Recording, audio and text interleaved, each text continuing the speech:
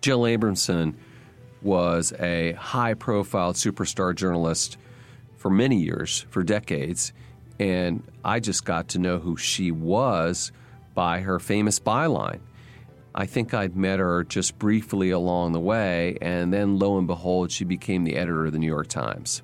This interview was very interesting because she came out with a new book, and we did an interview with her, and right as we did the interview, there were allegations that she had plagiarized sections of it. And by plagiarizing, let's be clear here, we're not talking about simply cutting and pasting sections from someone else's book. We're talking about attributing ideas not in the best way, sort of loosely attributing, not fully attributing. And, she took some ownership. Some say she should have taken more, that she should have said, yes, I plagiarized. She instead said, I made some mistakes and I'm working hard to correct them. I think it's very unfortunate for the simple reason that I think this book is incredibly worthwhile and important. And I really enjoyed this book. Among the many books I've read over the past 12 months, this is at the very top of the list. The book is, several snapshots in time, an evolution, if you will, of 4 news organizations, the New York Times, the Washington Post, BuzzFeed, and Vice. And they kind of change places in terms of which news organizations are ascendant. And it's fascinating. The personalities are amazing. Marty Barron and Jonah Peretti, et cetera, they're all really interesting people that everyone should know about. So it's just a moment of time, and I think that Joe will be the first to admit in 10 years this will be extremely historical, but for now it's incredibly salient. Look at the news business by examining, 4 companies, the Washington Post, the New York Times, Vice, and BuzzFeed. And what's interesting to me, besides everything, is the fact that the 2 upstarts, BuzzFeed and Vice, were ascending when you started the book, and the Washington Post and New York Times were sort of on shaky ground. And now they seem to have swapped places. Why do you think that is, Jill? What's going on there? There are a number of factors as to why, the new shiny stars who were up and the legacy great newspapers who were still a little wobbly switched hats, essentially. And one reason is the dominance and hugeness of social media, especially Facebook, but also Google, that Vice and BuzzFeed, who are the new players in my story, really were built on the backs of those companies, because Vice's distribution system was YouTube, which was bought by Google, and BuzzFeed would really not have existed at all without social media sharing, and especially Facebook. But now, as anyone in the news media business knows, Facebook and Google are eating up every bit of digital advertising. So the host is kind of starving what were the new, I don't want to call them parasites exactly, but they're starving their young. And Jonah Peretti, the head of BuzzFeed, has become, quite a critic of Facebook for not paying the people who give them their content enough money. They don't share the wealth. Right, and there's an irony there, and to your point, they're so beholden, they became so beholden that became problematic. Right. The other reason for the switcheroo is obviously Trump's election. And in some ways, I really do believe that his rants about fake news and enemies of the people, his base loves that, but I think it has encouraged a lot of informed readers to feel, with Facebook and fake news and whatnot, that it's best to return to trusted news organizations that have a great record of accuracy and reliability. And so the Washington Post, and especially the Times, have seen their paid subscriptions soar since the 2016 election. More ironies. But the business is under assault, Jill, from so many directions, I guess. I mean, you've got You talk about the social media companies, the president, enemies of the people, fake news, and the president accusing news of being fake, digital disruption, the business model. Video, Right. Hulu, Netflix, these are all now content creators in competition with one another. The Times is about to unveil, The Weekly, which is going to be, a TV version of the popular podcast, The Daily. So, everyone has become digital first and very multimedia. I mean, is there any way that you can sort of anticipate what things are going to look like 5 years or 10 years from now? That is hard, but I actually think the print newspaper is not loads of them, but that the big, national and global newspapers, the Wall Street Journal, the Times, and I think likely the Washington Post too. I don't know about USA Today. But I think they're going to be around in print. But it's difficult, and it's much easier, let's say, to glom all of the Trump stories together one after the other. And one of the apps that the Washington Post has, called the Postmost, even puts the opinion content that's about Trump interspersed. So some days, I can do 3 scrolls and I'm not beyond Trump in the headline. So there's more news being created now, Jill, than ever before in the history of the planet. And as a consumer, what are we to do? I mean, how do we find our news? When you talk to people, I mean, there's the Facebook news feed. There's Apple News right. now, brand new, that actually uses some human editors and tries to get more of a cross-section ideologically of news providers, which I think is kind of interesting and good.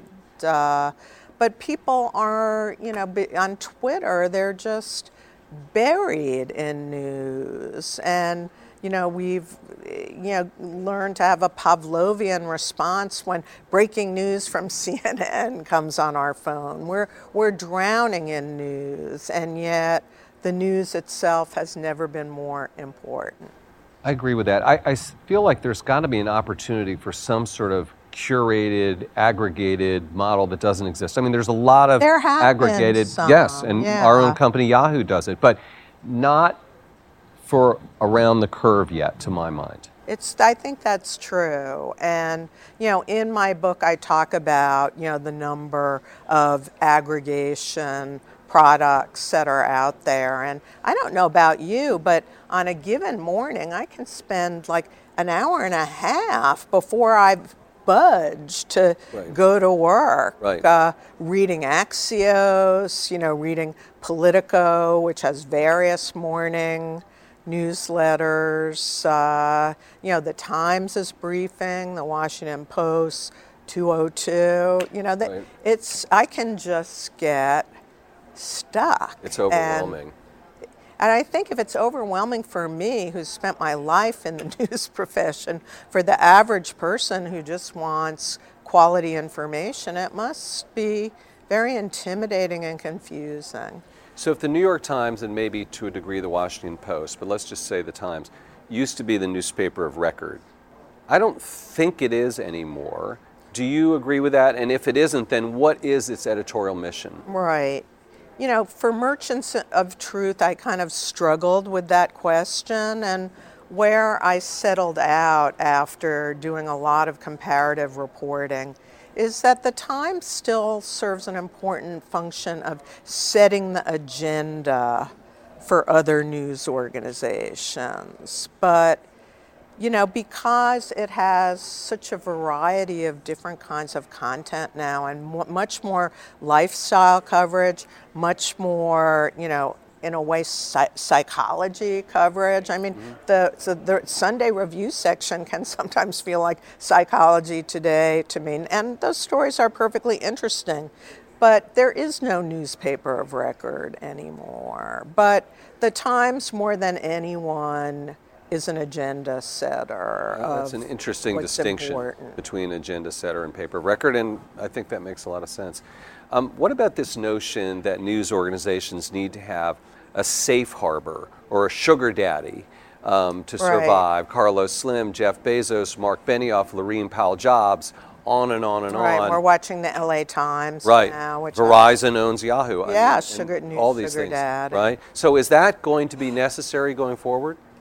Well, it definitely, if they are benevolent billionaires, as so far Jeff Bezos has been, he has really fulfilled his promise, which was before he bought it. Yeah. He promised to provide the runway, not a completely open wallet for them to make a big comeback, and they have. But there just isn't one business model that is going to be right for every news organization. There isn't.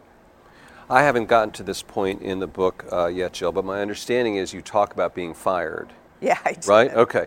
And it's sort of a cliche or a trope that, I learned so much from my failure.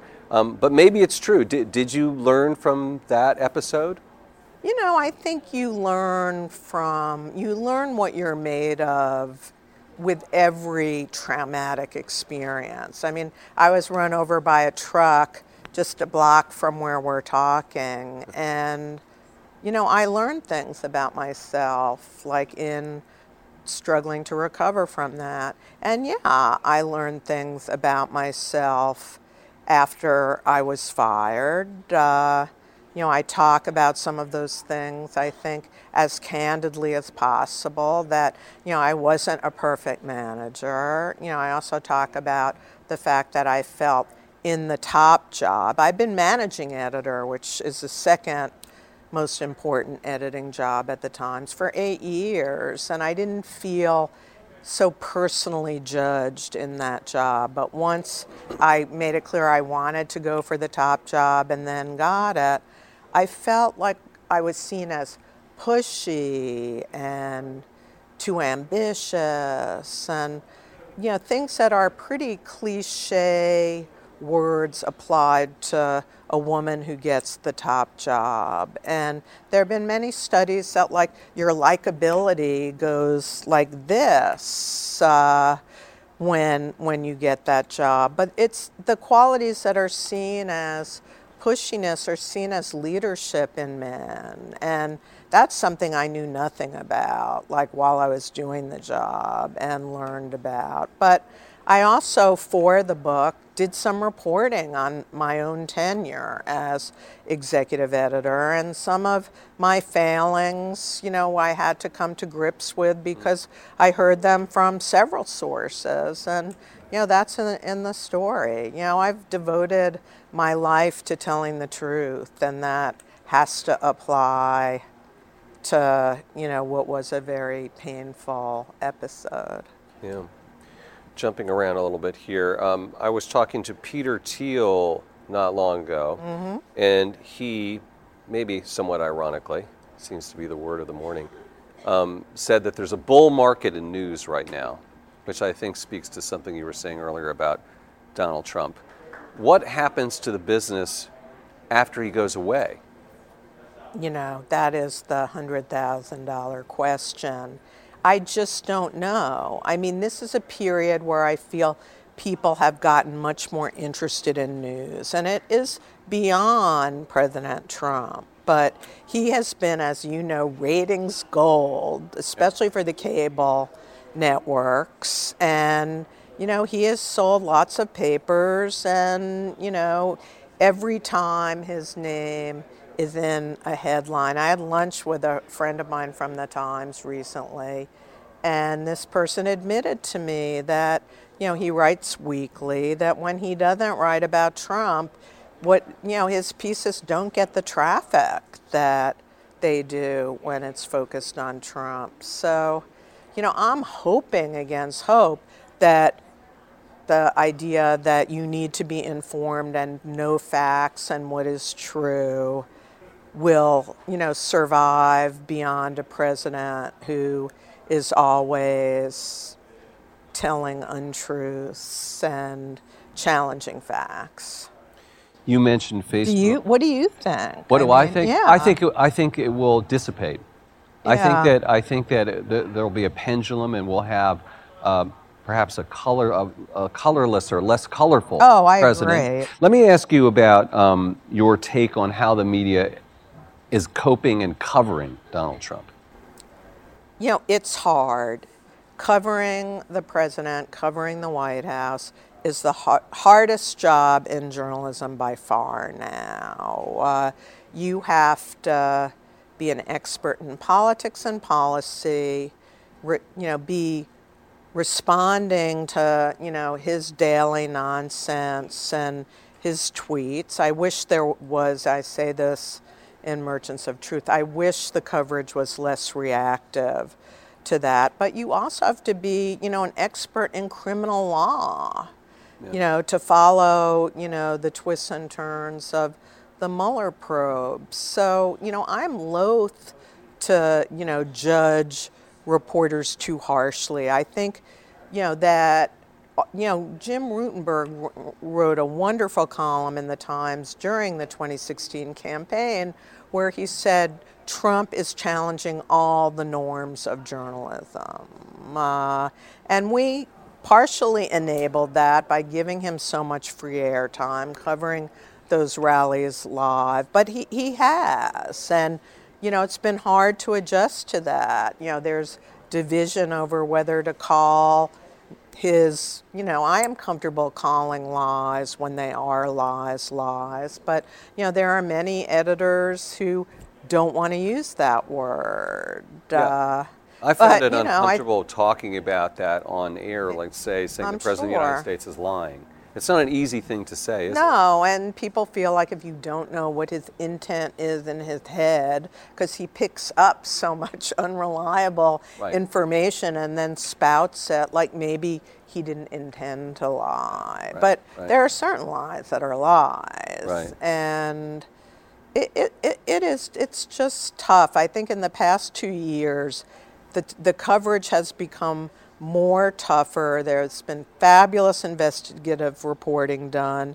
It's just very hard to cover, such a hostile president who seems to have no respect for the First Amendment or a free press. I want to go back to what you were talking about a little bit earlier, Jill, and that is being a woman in the top job at the paper. And you also figured out there was a gender pay gap.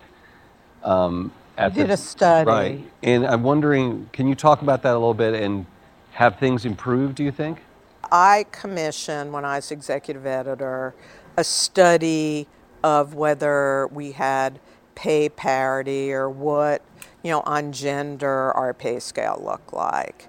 And I empowered one of the most senior editors to be in charge of it. And it took, 6 months to complete. And when she was done with it, she marched into my office with a big folder, put on my desk, and looked at me and said, "You are Exhibit A." Wow.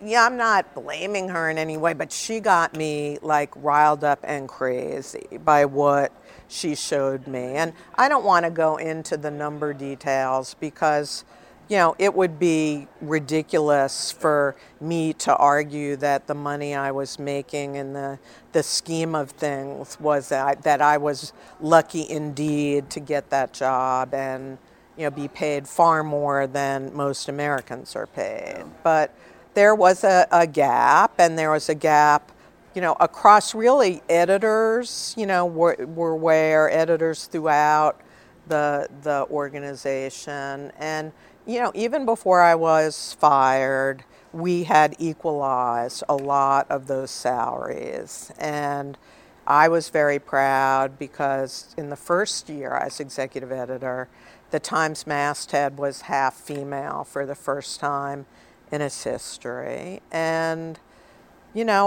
because this editor came in with all kinds of figures that now the Times challenges, I have to, in fairness, say that.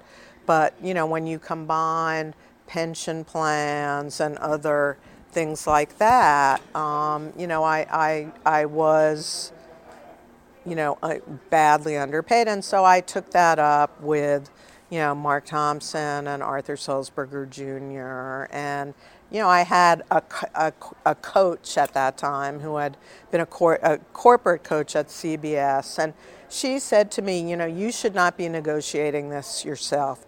In network news, you get like an agent or something. Right. And she gave me the name of a lawyer who began like negotiating for me. And I think that seemed very untimesian and happened at about like in the prelude to me being fired. But, in terms of gender, I don't mean to go on too long, but I think it's such an important topic. I mean, one of the things I definitely learned, mainly after I was gone, is that, women who have the top job, it doesn't happen to you when you're managing editor, right. The number 2. But when you go out for the top job and you get it, you are judged and seen as pushy right. and too ambitious and difficult and the B word. Right. And, I certainly encountered that, and that qualities that are seen as very unlikable in women are seen as leaderly in men. So, I studied some of, those reports, and definitely that felt familiar. But I also feel being a woman in general has been a plus for my career. I started out in journalism like very closely after all of these gender discrimination lawsuits were filed against the major news organizations, including the Times, including Newsweek. And so when I was rising up, I felt, I was at the Wall Street Journal for 8 years, and at the Times too. They were looking for women who had management experience to promote, and I think I benefited from that. I want to ask you, you were instrumental in promoting women in the Times organization, and do you even think that the Me Too stories would have happened had it not been for this whole crop of women reporters? It's hard to say, and I so want to say no. Yeah, right. Because of the magnitude of the right. story. Yeah. But Jodi Kantor, who was one of the reporters who broke the Harvey Weinstein horrors, was a great reporter who was actually the editor of Arts and Leisure when I first worked with her at the Times. I convinced her to join our political team, and she turned out to be a dogged, great political reporter. And when the 2012 campaign was over, and she is a great female editor, Rebecca Corbett, we got together and decided Jodi should focus on gender for a year. I think she actually did it a year after I was gone, too. So that sort of set the table. A great editor, a great reporter, eventually joined by Megan. So, it was women who kind of let's focus on this. Right. And of course, having written a book about Clarence Thomas and Anita Hill, sexual harassment and sexual abuse was going to be part of that mix. And, I'm proud to have played a small part in that. But, I think if anyone had brought, the number of women who ended up talking about Harvey to Dean Baquet or Matt Purdy, the two great news gut investigative editors, they would have jumped at it. Right. Jill Abramson. I think the Times has done a very good job, and it's incredibly difficult circumstances. You've got 25% or whatever of the population, which is to say the Trump base, that just hates you and screams and loathes you and looks for every single error as something that's systematic when it really isn't. So that's hard. And then you have another 25% of the population that thinks you can do no wrong. So then the trick is to win over the other 50%. And how do you do that? Not only by trying to appeal to people in a partisan era, but also in a digital era. That's extremely difficult. So Jill has been Jill has been a lightning rod through her career and now with this book as well. And I think some of it, frankly, has to do with sexism. I mean, to be completely honest. And she talks about that she is an aggressive, tough woman. And, a lot of people criticize her in a way that the same attributes, if they were exhibited by a male, would not be held to the same level or amount of criticism. Full stop. That's a fact. Thanks for listening to Influencers. Don't forget to rate, review, and subscribe on Apple Podcasts or wherever you get your podcasts. And follow Yahoo Finance on Twitter @Yahoo Finance and @Serwer.